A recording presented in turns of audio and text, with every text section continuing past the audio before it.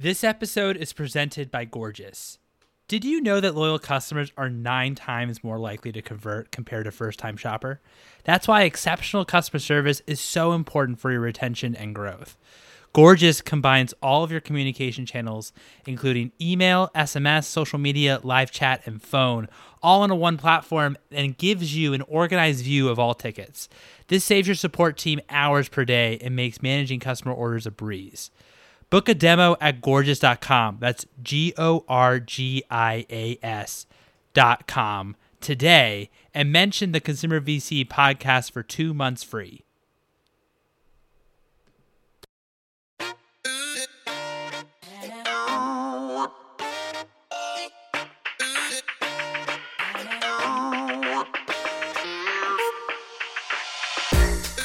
Hello and welcome to the Consumer VC. I am your host, Mike Gelb, and on this show, we talk about the world of venture capital and innovation in both consumer technology and consumer products. If you're enjoying this content, you could subscribe to my newsletter, theconsumervc.substack.com, to get each new episode and more consumer news delivered straight to your inbox. Our guest today is Harpreet Rai, CEO of Oura. Oura is a smart ring that you wear on your finger and tracks your sleep and links how you sleep to your energy levels throughout the day. I have one and I simply love it. I have a bullet journal as well where I track all my habits and how I'm feeling throughout the day. And what I've learned is one of the biggest indicators to how I feel and how productive I am is directly related to my score on Oura. In this episode, we discuss how underrated sleep is, the sleep economy, and how Harpreet became the CEO of Oura, as well as much, much more. Without further ado, here's Harpreet.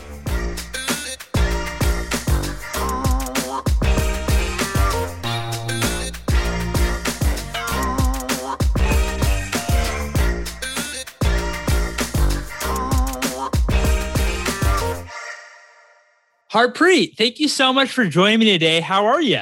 Great. Mike, how are you doing? I'm doing really well, thank you. Doing really well. So I know that you originally worked in banking and finance for a long time. What compelled you to become an entrepreneur and start your own business? Madness. No, I'm just kidding. I like pain. No, may seem that way, but I'd actually say for me, it was a combination of all my passions and frankly, just a little bit of my life experiences. I was really into sort of health and wellness, if you want to call it that, but really started in high school. I was a really bad athlete. You know, I looked different. I went to a big public high school. I wanted to fit in.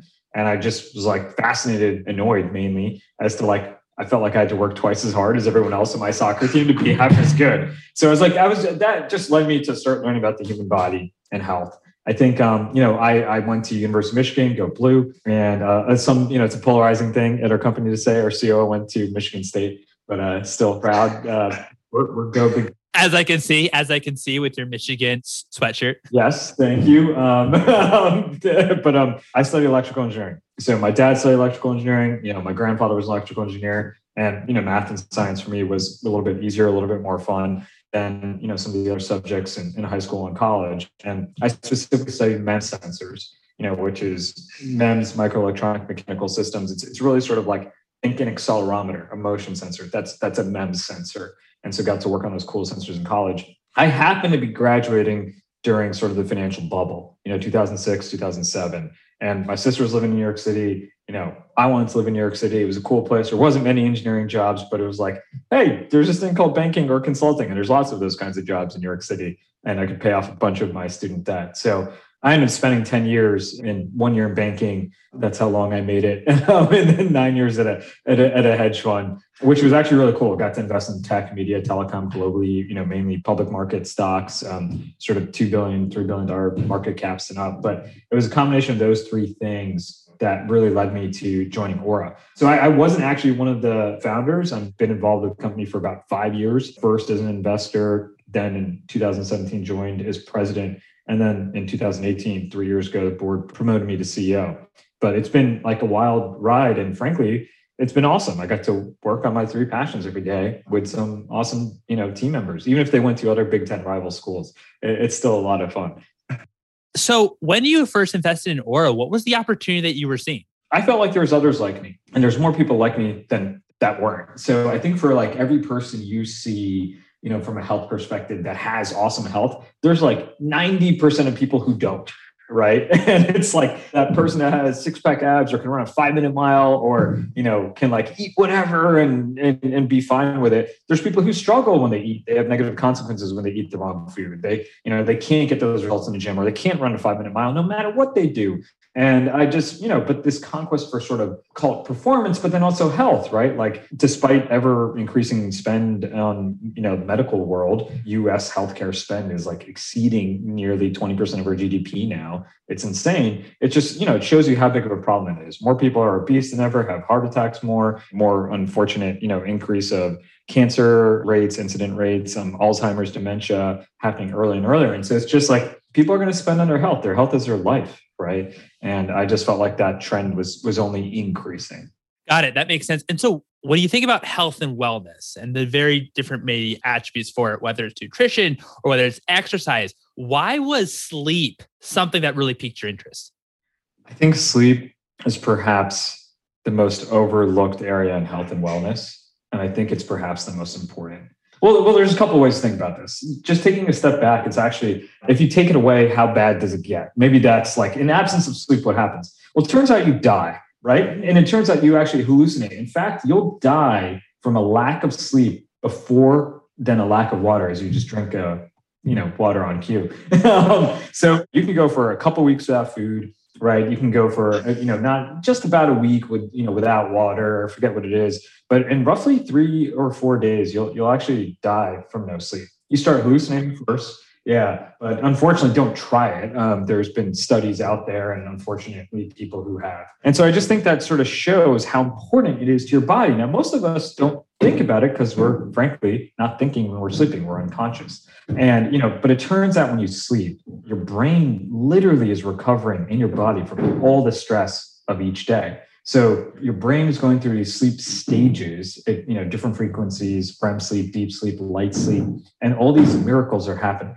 I mean, literally your muscle tissue is repairing itself. Your brain is actually healing itself. You're consolidating your memories. Your, hormones are actually all being regulated, whether it's your testosterone, whether it's your luteinizing hormone, your collagen, for example, is all built in your sleep. And just all these miracles are happening at night, and most people don't know about it. And then even more, half of us now get less than 6 hours on a given night. So it's half of Americans on any given night now get less than 6 hours. 100 years ago, we all used to get sort of 9 hours consistently. 50 years ago, it used to be 8 hours consistently. Now it's, less than 7 on any given night for the national average. And for half of us, less than 6. And it has terrible, terrible health consequences. How do you get people to actually become aware of the importance of sleep? Education. I think it's the hardest thing. People just need to hear it. They need to understand it. They need to learn. They need to learn sort of like why this matters. I think that's, again, the hard part because you're unconscious. We all sort of just take it for granted when our head hits a pillow. Versus diet, you feel like you're making an active choice, right? But turns out, or activity, you're making an active choice. What kind of workout do you want to do? But it does turn out actually all those active choices you make in a day affect how you sleep. So you end up making all these lifestyle decisions every single day and that actually affect how you sleep every night, and you can improve it. And I think it's just that education that needs to happen. Frankly, more and more medical research is coming out, more and more great books. Matthew Walker's, Why We Sleep, I think has been, really pivotal for raising awareness for everyone. And then unfortunately, the reason people are really becoming more aware is because they're having more problems with it. If you search on Google Trends and in the United States and you look at sleep versus running, there's more people querying sleep, like Googling sleep in a given day than running. So it's sort of fascinating that now, again, unfortunately, consumers are having a hard time sleeping, right? We're constantly connected. We're overwhelmed. We're stressed, right? We have so many things going on at work, our personal lives, right? Social media definitely doesn't help, it appears. And so I just think that the other way, unfortunately, is that we're just seeing more and more people have problems with it. Why do you think that? Why do you think that more and more people are having problems sleeping? Look, Mike, I think it's a great question. Personally, I think it just has to do with the adoption of technology and how much it's changing our lifestyles from sort of how we were wired and programmed as humans. So if you look at, I think one of the things I was talking about before was if you look at blue light, right? So when the sun goes down, your brain actually gets a signal to start releasing melatonin because there's spectrum blue light that your brain is sensing for, your eyes are sensing for, that once that goes down, hey, brain, release melatonin. Melatonin makes you drowsy, helps you fall asleep. If you're looking at a computer screen that's emitting light all the time or your TV, your brain actually still thinks it's sunlight outside. And so as a result, you're, not releasing that hormone that you naturally produce, right? And you end up actually making less of it then over time because your body's like, hey, it's sunny out all the time. We shouldn't make melatonin. So I think that's an example of like, hey, technology is super beneficial. We can talk to each other, in high definition right now. Internet's a beautiful thing. Connectivity is a beautiful thing. Video conferencing is a beautiful thing. But it does have negative consequences if used too much. And so I think just that idea of our bodies starting to change, even food. So it turns out actually with sunlight, another one is actually just your sunlight and metabolism and sort of, so when the sun goes down, also one of the other hormonal cascades that happens is your body actually tells your pancreas to stop making as much insulin. So if you think about it, sort of, I always try to think, well, how would that work if you were a caveman? Well, that sort of makes sense. You want to eat, when it's light out so you can see what you're eating and killing, right? Or planting or harvesting, right? Vegetarian or whatever you are. And so I just think that, when the sun goes down, you have this hormonal cascade of your brain is sending a message to your pancreas, stop making insulin. And so if you actually look, Dr. Sachin Panda put this out from the Salk Institute, that if you look at people's same person, same food, eat a piece of bread during the day and then eat a piece of bread at night, you have two different glucose responses. It's fascinating. And so I think that just shows you like how, but you can get food now on, Postmates or Uber, I don't know, 2 a.m., right? Like it's wherever, depending on the city and restaurants near you that are open. So I just think that change in our lifestyle has really dramatically impacted our ability for our body to function, our brain to function normally. And there's advantages to this. I love delivery food, time to time. Who doesn't? It's convenient, but I think it has negative consequences potentially in our sleep as well. What do you advise people that actually come to you and say, hey, I actually do want to get like a better night's sleep? And what was maybe most surprising when you first started talking with like the Oura team as an investor and now as CEO? Yeah, well, I think if you just first as a consumer myself, I was a consumer. I was like one of the first 1,000 users on our first Kickstarter. Things I found, wow, alcohol, huge impact, right? And timing matters a lot. The later you have it, a nightcap, way worse than sort of happy hour. Your body doesn't get that time to digest it. Your heart rate's super high. Your sleep will be all messed up. That's one that we hear a lot from our users. I would say probably one that's not as obvious. That the following ones would be like caffeine. We sort of all know about it, but again, coffee shops, Starbucks are open until 5 p.m. or later every day. And just getting all of your caffeine, right? The half-life, I want to say, is like, right, 6-7 hours. So that means, half of it's gone in 6-7 hours, but then the next half, a quarter of it's still there 12 hours later, right? And so if you, finish your caffeine, try to finish it by 10 a.m., right? Because 12 hours later, you'll still have a quarter of that in your system. So I think that one's fascinating. Food, timing of food, to your point, eating just an hour before bedtime, way worse effects than you'd imagine eating the same food 4 hours before your bedtime.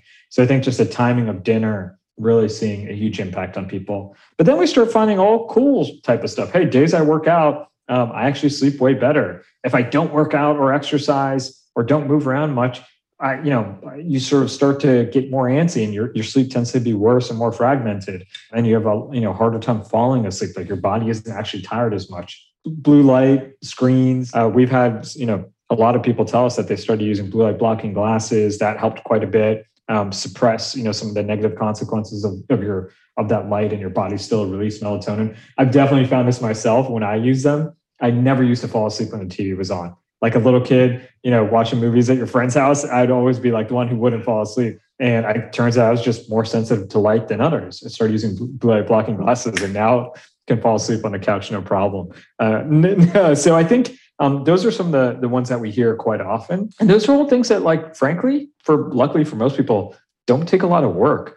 Like, eat your food, just eat it earlier, right? If you are going to have, alcohol, have it earlier, right? Or you'll start realizing how much it messes up your data and how you feel the next day. And you'll probably have less of it too, which is great. Caffeine, I still have 2 cups of coffee every day. I just have them before 10 a.m. So I think luckily, all these things are like easier to change than perhaps in, running 2 miles every day or something like that.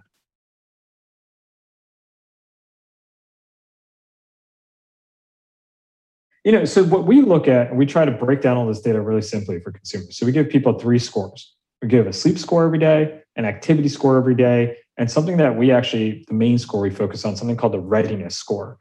So sleep, I think, we look at sort of how much you're in bed, how much you were tossing and turning within the sleep score, right? How long it took you to fall asleep, sleep latency. We also look at timing, like how consistent that timing is, just like the sun goes down relatively the same time every day. As humans, we're sort of meant to, have a similar circadian rhythm and pattern. And so we look at all those things, but then we look at something called sleep staging. How much REM sleep are you getting? How much deep sleep are you getting? Turns out that those 2 stages in particular, there's also a 3rd stage, light sleep. They're all important, but deep sleep, a lot of muscle repair, right? A lot of your immune system there is actually rebuilt. REM sleep, learning comprehension, like, how do you learn? How do you remember stuff the next day? So I think that there's different benefits to different stages. Don't expect consumers to remember all those, but you can see all that data really easily in the way we calculate our scores. So we have all those contributors. We have 8 contributors, and all of that sort of totals your score. And you can see which contributor, like, oh, it took me an hour to fall asleep last night. Oh, I actually went to bed yesterday. I was watching a hockey game, the Islanders, go Islanders, and went to bed later than normal last night. But as a result, I had, poor timing. But typically I'm in bed by 10:30 p.m. every day. I think those are how we sort of look at sleep score. Activity score, similar type concept, different, obviously contributors. Are you moving every hour? Are you getting enough movement? Things like that. How consistent is it throughout the day? And how intense is it? There's an intensity metric there. But really the main focus is this readiness score. Because you can get by with a poor night of sleep. We've all done it. But it's that cumulative effect of like lots of poor nights of sleep in a week that really gets you tired by Friday. And same thing with activity. It's like that cumulative effect of being sedentary and not moving that really starts to catch up with you. So readiness score looks at both your previous night of sleep, previous day of activity, your previous 2 to 3 weeks of sleep and activity. That's like half the readiness score. The other half then is certain, biometrics that we look at. What was your resting heart rate relative to its norm? What was your heart rate variability, which is a great indicator of stress relative to your baseline? What was your changes in your body temperature, if any, and any changes in your respiratory rate? So we sort of look at your short-term and long-term sleep and activity in the readiness score. We take those biometric clues from your body last night, and we package it together and we give you this overall readiness score. And that readiness score sort of gives you an idea of like, how ready are you to take on the day? Now, whether that's in the boardroom or, on the soccer field, whatever it may be, right? Or in the gym, right? Like, or, frankly, just taking care of your kids and hanging with friends, just being cognitively and emotionally there. So I think that readiness score, and we give you insight messages every day and things you may want to do, little tips that you can try to incorporate, to have a better score the next day. That's really helpful. I also just wanted to know, how do you measure the efficiency score? Because I score anywhere from like the high 60s to the low 80s when it comes to sleep. My efficiency is always like 97% to like 100%. Nice. That means you're efficient. That means when you're in bed, you're sleeping. I'm actually way worse than you. That's one of my worst metrics. So I toss and turn a lot. I actually have a herniated disc in my back, bad shoulder. I tend to toss and move more. So I'm probably like high 80s, 90% efficient. Like I'm awake for certain periods of time because of that, because I have discomfort at night. But I find out myself, for example, knowing that when I stretch more, when I relax my body before bed, I actually end up not moving as much and staying asleep. So yeah, efficiency is just looking at tossing and turning and, how much you were actually sleeping versus how much you were awake. One thing I want to point out to people, it is typical to be awake, call it half an hour every night while you're sleeping. You won't remember it, right? Sleep, you're drifting in and out of consciousness. You don't remember like how awake you were. You can't, you're unconscious most of the night. So just want to point that out to consumers. So we had a question from somebody that wanted to know, since sleep has been the positioning of Oura, how likely is it that we're going to see fitness tracking become more of a focus?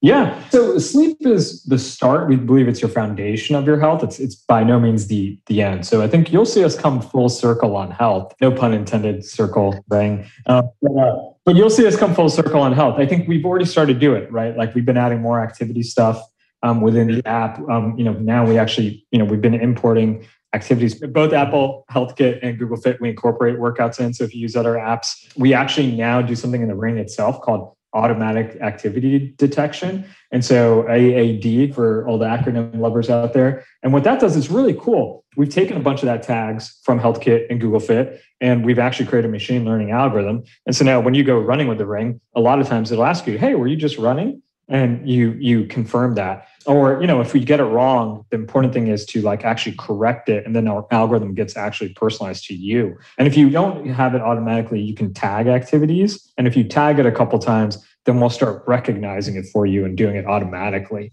for all those people that want to get all their different steps or rowers or snowboarders. We definitely had, it was pretty cool. We had a pro snowboarder who was like, dude, I was just snowboarding the other day and it asked me my Ring said in the morning, were you snowboarding yesterday? Which is pretty cool. That is super cool. That's awesome how it's starting to pick up on all the activities that you're doing day to day. Yeah. Let's also just on the business side of things, when was the moment that you found or believe you found product market fit?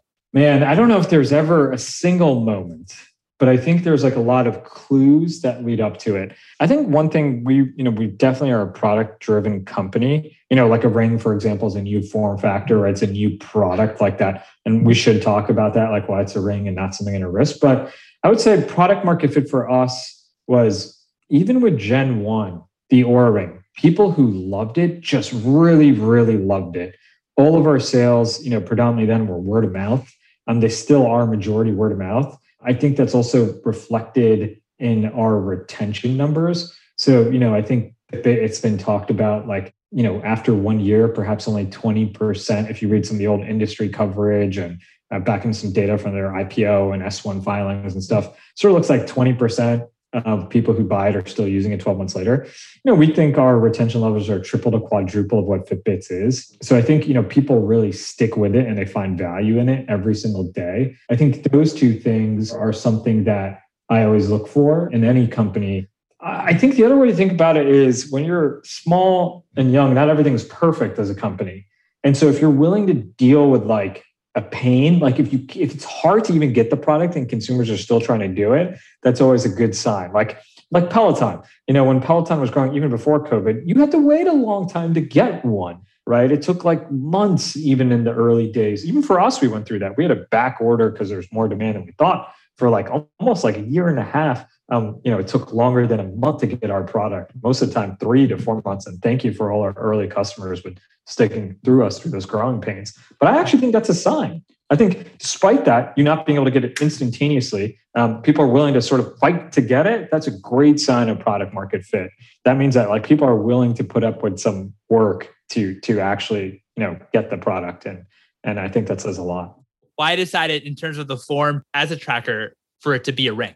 Yeah, honestly, 2 main reasons: accuracy and convenience. If you think about accuracy, we sort of probably take this stuff for granted, the average person, but you walk into any hospital, they're really measuring your heart rate and your SpO2 from your finger, right? We all know it. We all know these pulse oximeters. Hospitals have been using that for decades, right? And the reason they do that is because your pulse signal on your finger is about 100 times stronger than your wrist. If I say, hey, take your pulse, most people grab their inside of their wrist, right? Take your pulse there. Those are arteries. Those arteries, if you look at your hand, go to the palm of your hand, and the skin is really thin, right? And so you can almost see the blood, how close it is to the surface of your skin, right? And then diabetics know this, or if you've ever pricked your finger, you use a little needle, you prick yourself, and all this blood comes out. If you try doing that same thing, that finger prick test, take a Lancet, costs like, a couple, not even $1 for a pack of like 20 at CVS or something. Prick yourself in your wrist on, where your wristwatch sits. No blood really comes out. And so it turns out on your wrist, right, where your wristwatch sits, you have veins, not arteries, so there's less blood flow. You have a lot of skin, a lot of muscle tissue. If you're like me, dark skin and hair, that, so all that blood, it actually takes like 100 times stronger of a pulse signal, of more power to see the same heartbeat. As a result, we're able to see this data way more accurately. We validated that. We're actually the only consumer wearable that's shown, optical based over like, us or any wristwatch device, that we're 99% correlated to an EKG overnight for heart rate. Apple hasn't done that. Fitbit hasn't done that. None of these companies have done that. Actually, because they can't. If they did that the whole night, their battery would die. So I think that accuracy piece matters a lot to us, and then convenience. People take things off when they sleep. Most people take off their wristwatches when they sleep. A Ring, we even chose titanium because it's super lightweight. You forget it's there. it just is seamless. You put it on. We hear this from consumers all the time. They're like, I forget it's even there. And I'm like, yes. Because then it just blends in. It blends in with your life. It's really easy to use. And I think that ease of use and accuracy, frankly, are huge. Kara Swisher actually said this once on her podcast long time ago. She called wearables unwearables. She's like, they're so annoying. I have to charge them every day. They look ugly. I would never wear them out to a dress, with a dress if I'm going out to dinner. And I think that sort of, comes back to convenience and ease of use. And anytime you as a consumer are requiring a consumer to do something, making that easier, making that work, quote unquote, work easier, just drives, I think, consumer adoption. The pulse, right? It comes back to that pulse signal is so strong in your finger. So we need way less battery to sense it. So typical charge is 5 nights, 6 nights for most people. Or, some people still charge it every day, but they're like, man, I only need to charge it for 10, 15, 20 minutes and it's 100%. So you're absolutely right. It's also waterproof to 150 meters. So you can dive with it, but most people are not diving every day, but that means you can wear it in the shower, wash your hands, not think about it. Yeah, I've been thinking about wearing it for swimming, but I keep getting worried that it's going to fall off just because, you want to kind of concentrate on the stroke. But no, I wear it for everything else. I really do love it. We will not refund it if you lose it in the ocean. So just you guys listening, it's like, hey, I lost this. And it's like, all right, if you lose your iPhone, they're not going to refund it either if you drop it in the ocean or a pool. But most people actually end up having the same fear. They sort of test it out in a pool and they're like, wait, yeah, it doesn't fall off. And they end up wearing it. Totally. How do you approach as well, like your pricing strategy? I know that right now it's like a one-time fee. It's $299 for the ring, but eventually, do you think that you're eventually going to come and roll out maybe like a SaaS business or a type of subscription later on? Yeah. I mean, I think consumers want new ways to pay, right? I think that's definitely happening. For better or worse, we're like, more of a credit and monthly installment type of culture is the way it's moving. We did start offering Affirm, allow consumers to do that and just pay monthly and, monthly installments. So I think that actually helps make it more affordable. It's really interesting from a pricing strategy perspective, big picture, look at the industry. You actually have Apple Watch at $400 starting and above, depending on like which band you get. You now have Garmin at like sort of $500 to $600, even $1,000 for some of their smartwatches. You're seeing even like luxury watchmakers start to make wearables. Then at the lower end, I'd say half of Fitbit's devices now are sort of what they call premium in that $200 range and above. But you sort of have this barbell thing in the market, just like you've seen in smartphones. 30% of the units, are sort of at the high end, 60 to 70% of like units are sort of at the low end. I think for us, we want to, as a startup too, as you think about that, the high end in wearables is actually growing faster.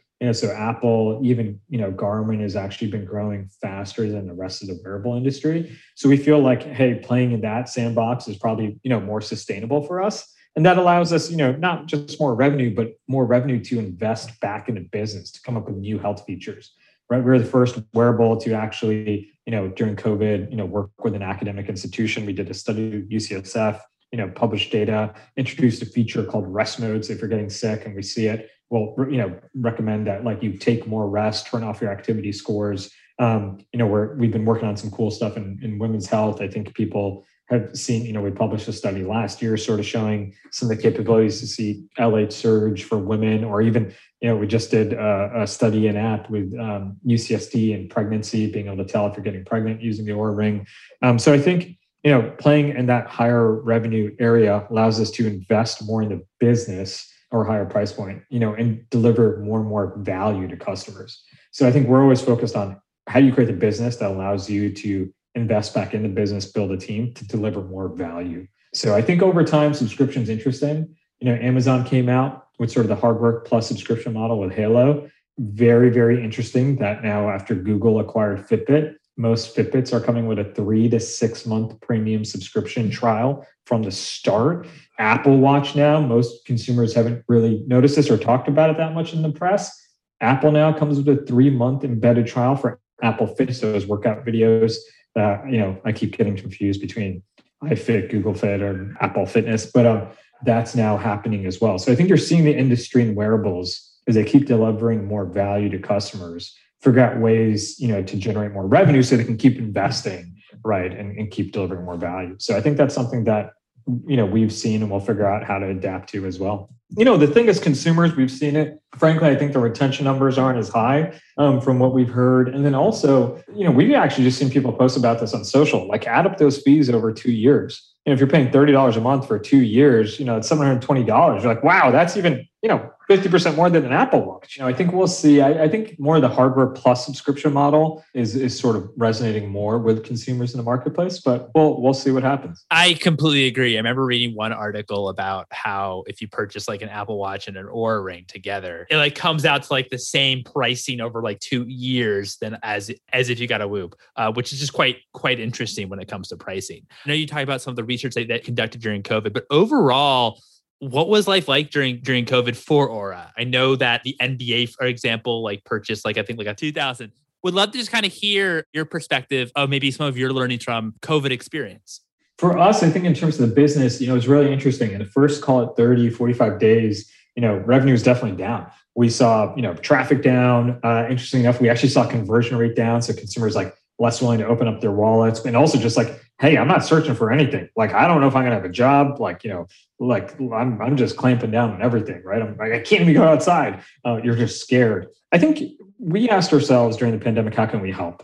Just like I think every company was trying to think through.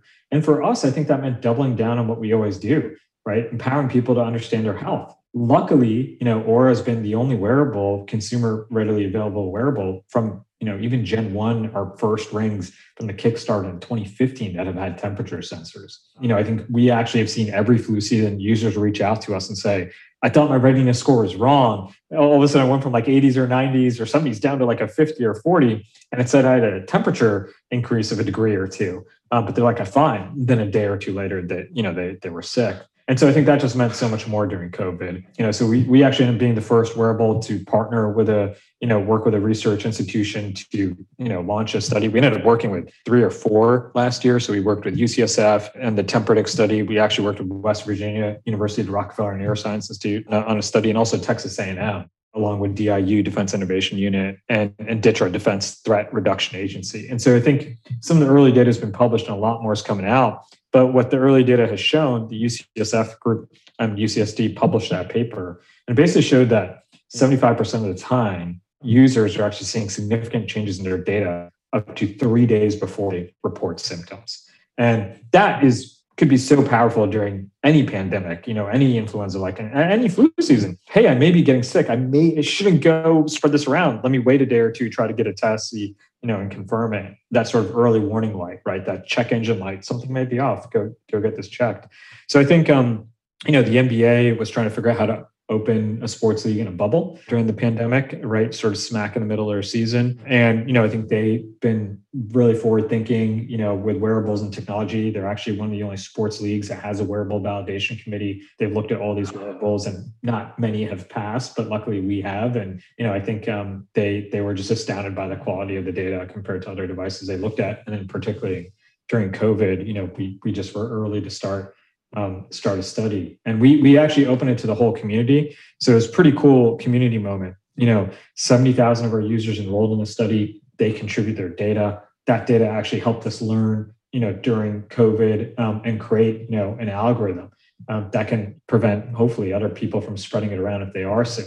We've had users reach out to us. I know one user I just happen to know, his dad is immune compromised and he was planning to go see him during the holidays last year. And then all of a sudden, his readiness score changed. He didn't feel symptoms, but it said his temperature was up a degree. He decided to go get tested and turned out he was positive. And, luckily, prevented spreading that around to his parents. But, he went and saw them on New Year's a couple of weeks later. And so, I think just hearing stuff like has really been pretty cool. So I think we just, we invest in our product and our research. We think there's really 2 problems with wearable industry. Is this device accurate? And then what do I do with this data? And, we're going to solve both those things. And I think, doubling down on accuracy, especially with something new like illness and how much that mattered during the pandemic, was just the right thing to do as a company. Totally. Was that always, you think, part of the vision to actually think about going into preventable health and to think about how owning an Oura and really hit these metrics,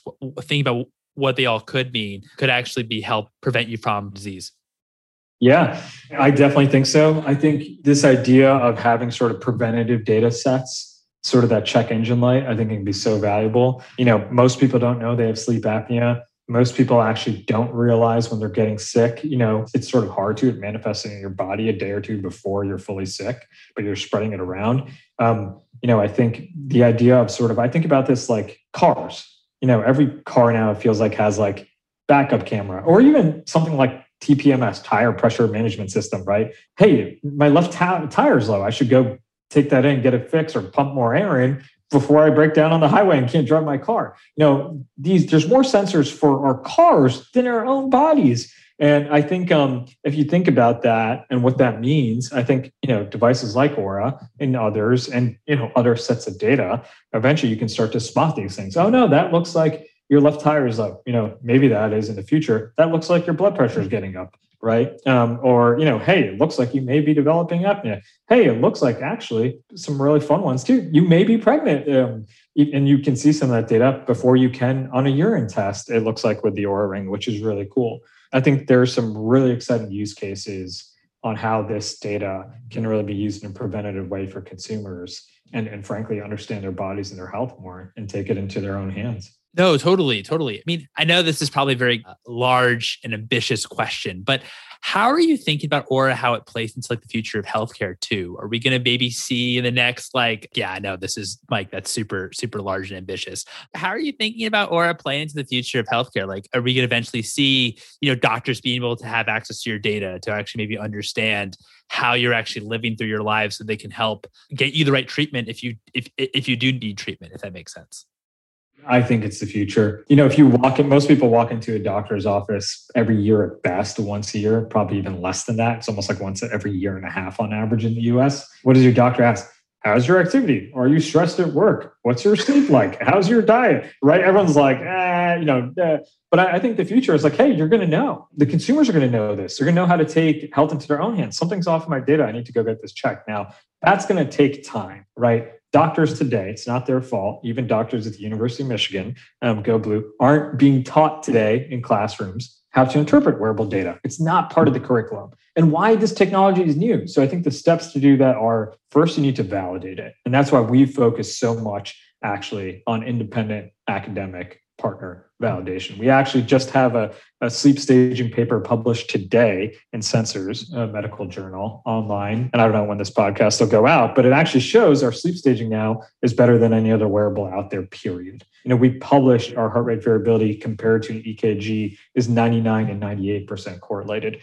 We've worked with academic institutions to show that, hey, we can see you're potentially getting sick before you feel symptoms. So I think validating that data is the first thing. Then I think it's how do you educate?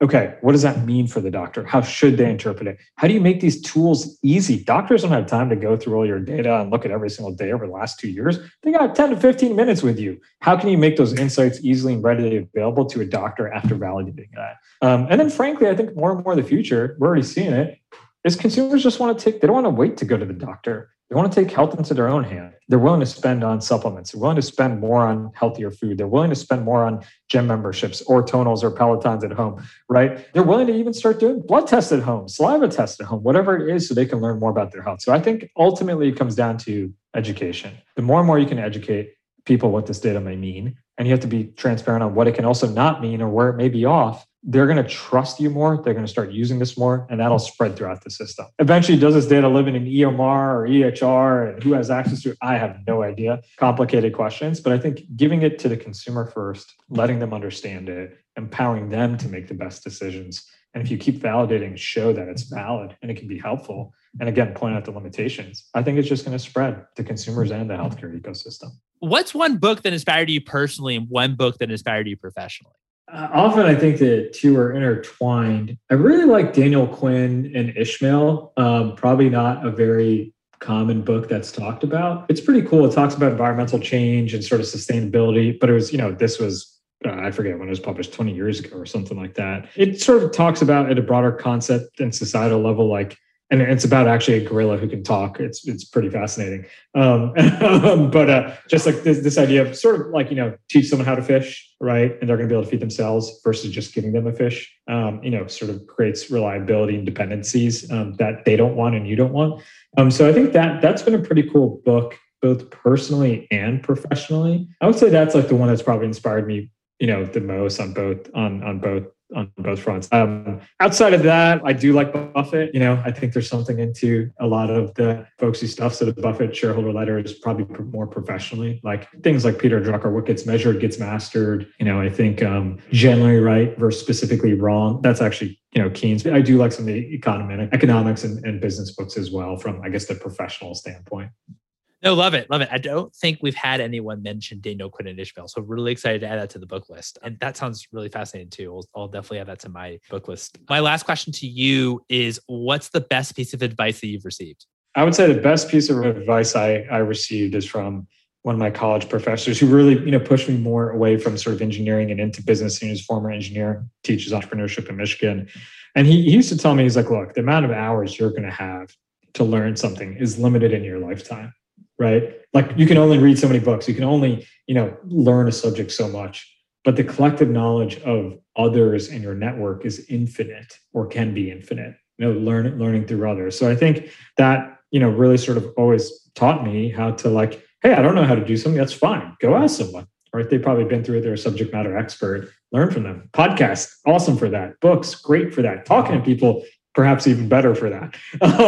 And so I think all those mediums really, really help. I would say where I think the other advice that I get that's really helpful, frankly, is like be confident. After you do all that homework and you learn, like ultimately you have to make a decision. You have to make a choice and don't be afraid. I can tell you when we did that study at UCSF, it was scary. Sales were down, right? End of February, early March, right? Like we made the biggest investment to get a study off the ground. We donated 2,000 rings. We had a donor who donated another to get on the frontline healthcare workers. That was scary when your revenue and cash is like down, right? Like you're like, oh my God, can we survive? We're about to make the biggest financial investment we've made. But, we did that luckily and got the study going. And whatever the, couple $100,000 that we put into it, or forget what it was, ended up being dwarfed by the grants that they got over the next 3 months, to that researcher, ended up getting over $5 million of grant work, $6 million, I think, all in, really propel that study, get blood tests, saliva tests going and everything. So I think, that was a scary choice last year to make, but to me, it just felt like ultimately the right one to do.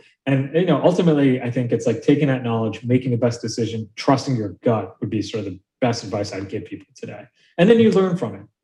You try something, it doesn't work. It's not a failure. It's actually just a way of learning. And so you actually want to learn as fast as possible, right? You want to, take as many shots as possible and learn from them and figure out which ones do work. I love all those pieces of advice. So that's great. Be confident. Don't be afraid. Trust in your gut. Collective knowledge, as well as the kind of like collaboration is a good thing. And so, yeah, I love that. Harpreet, thank you again so much for your time. I really appreciate you coming on the show.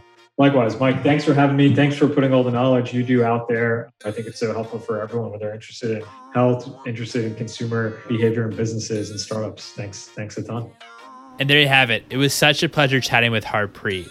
I would recommend following him on Twitter, but he hasn't posted anything since 2012. I'd love it if you'd write a review on the Apple Podcasts. You're also welcome to follow me, your host, Mike, on Twitter @MikeGelb, and also follow for episode announcements @ConsumerVC. Thanks for listening, everyone.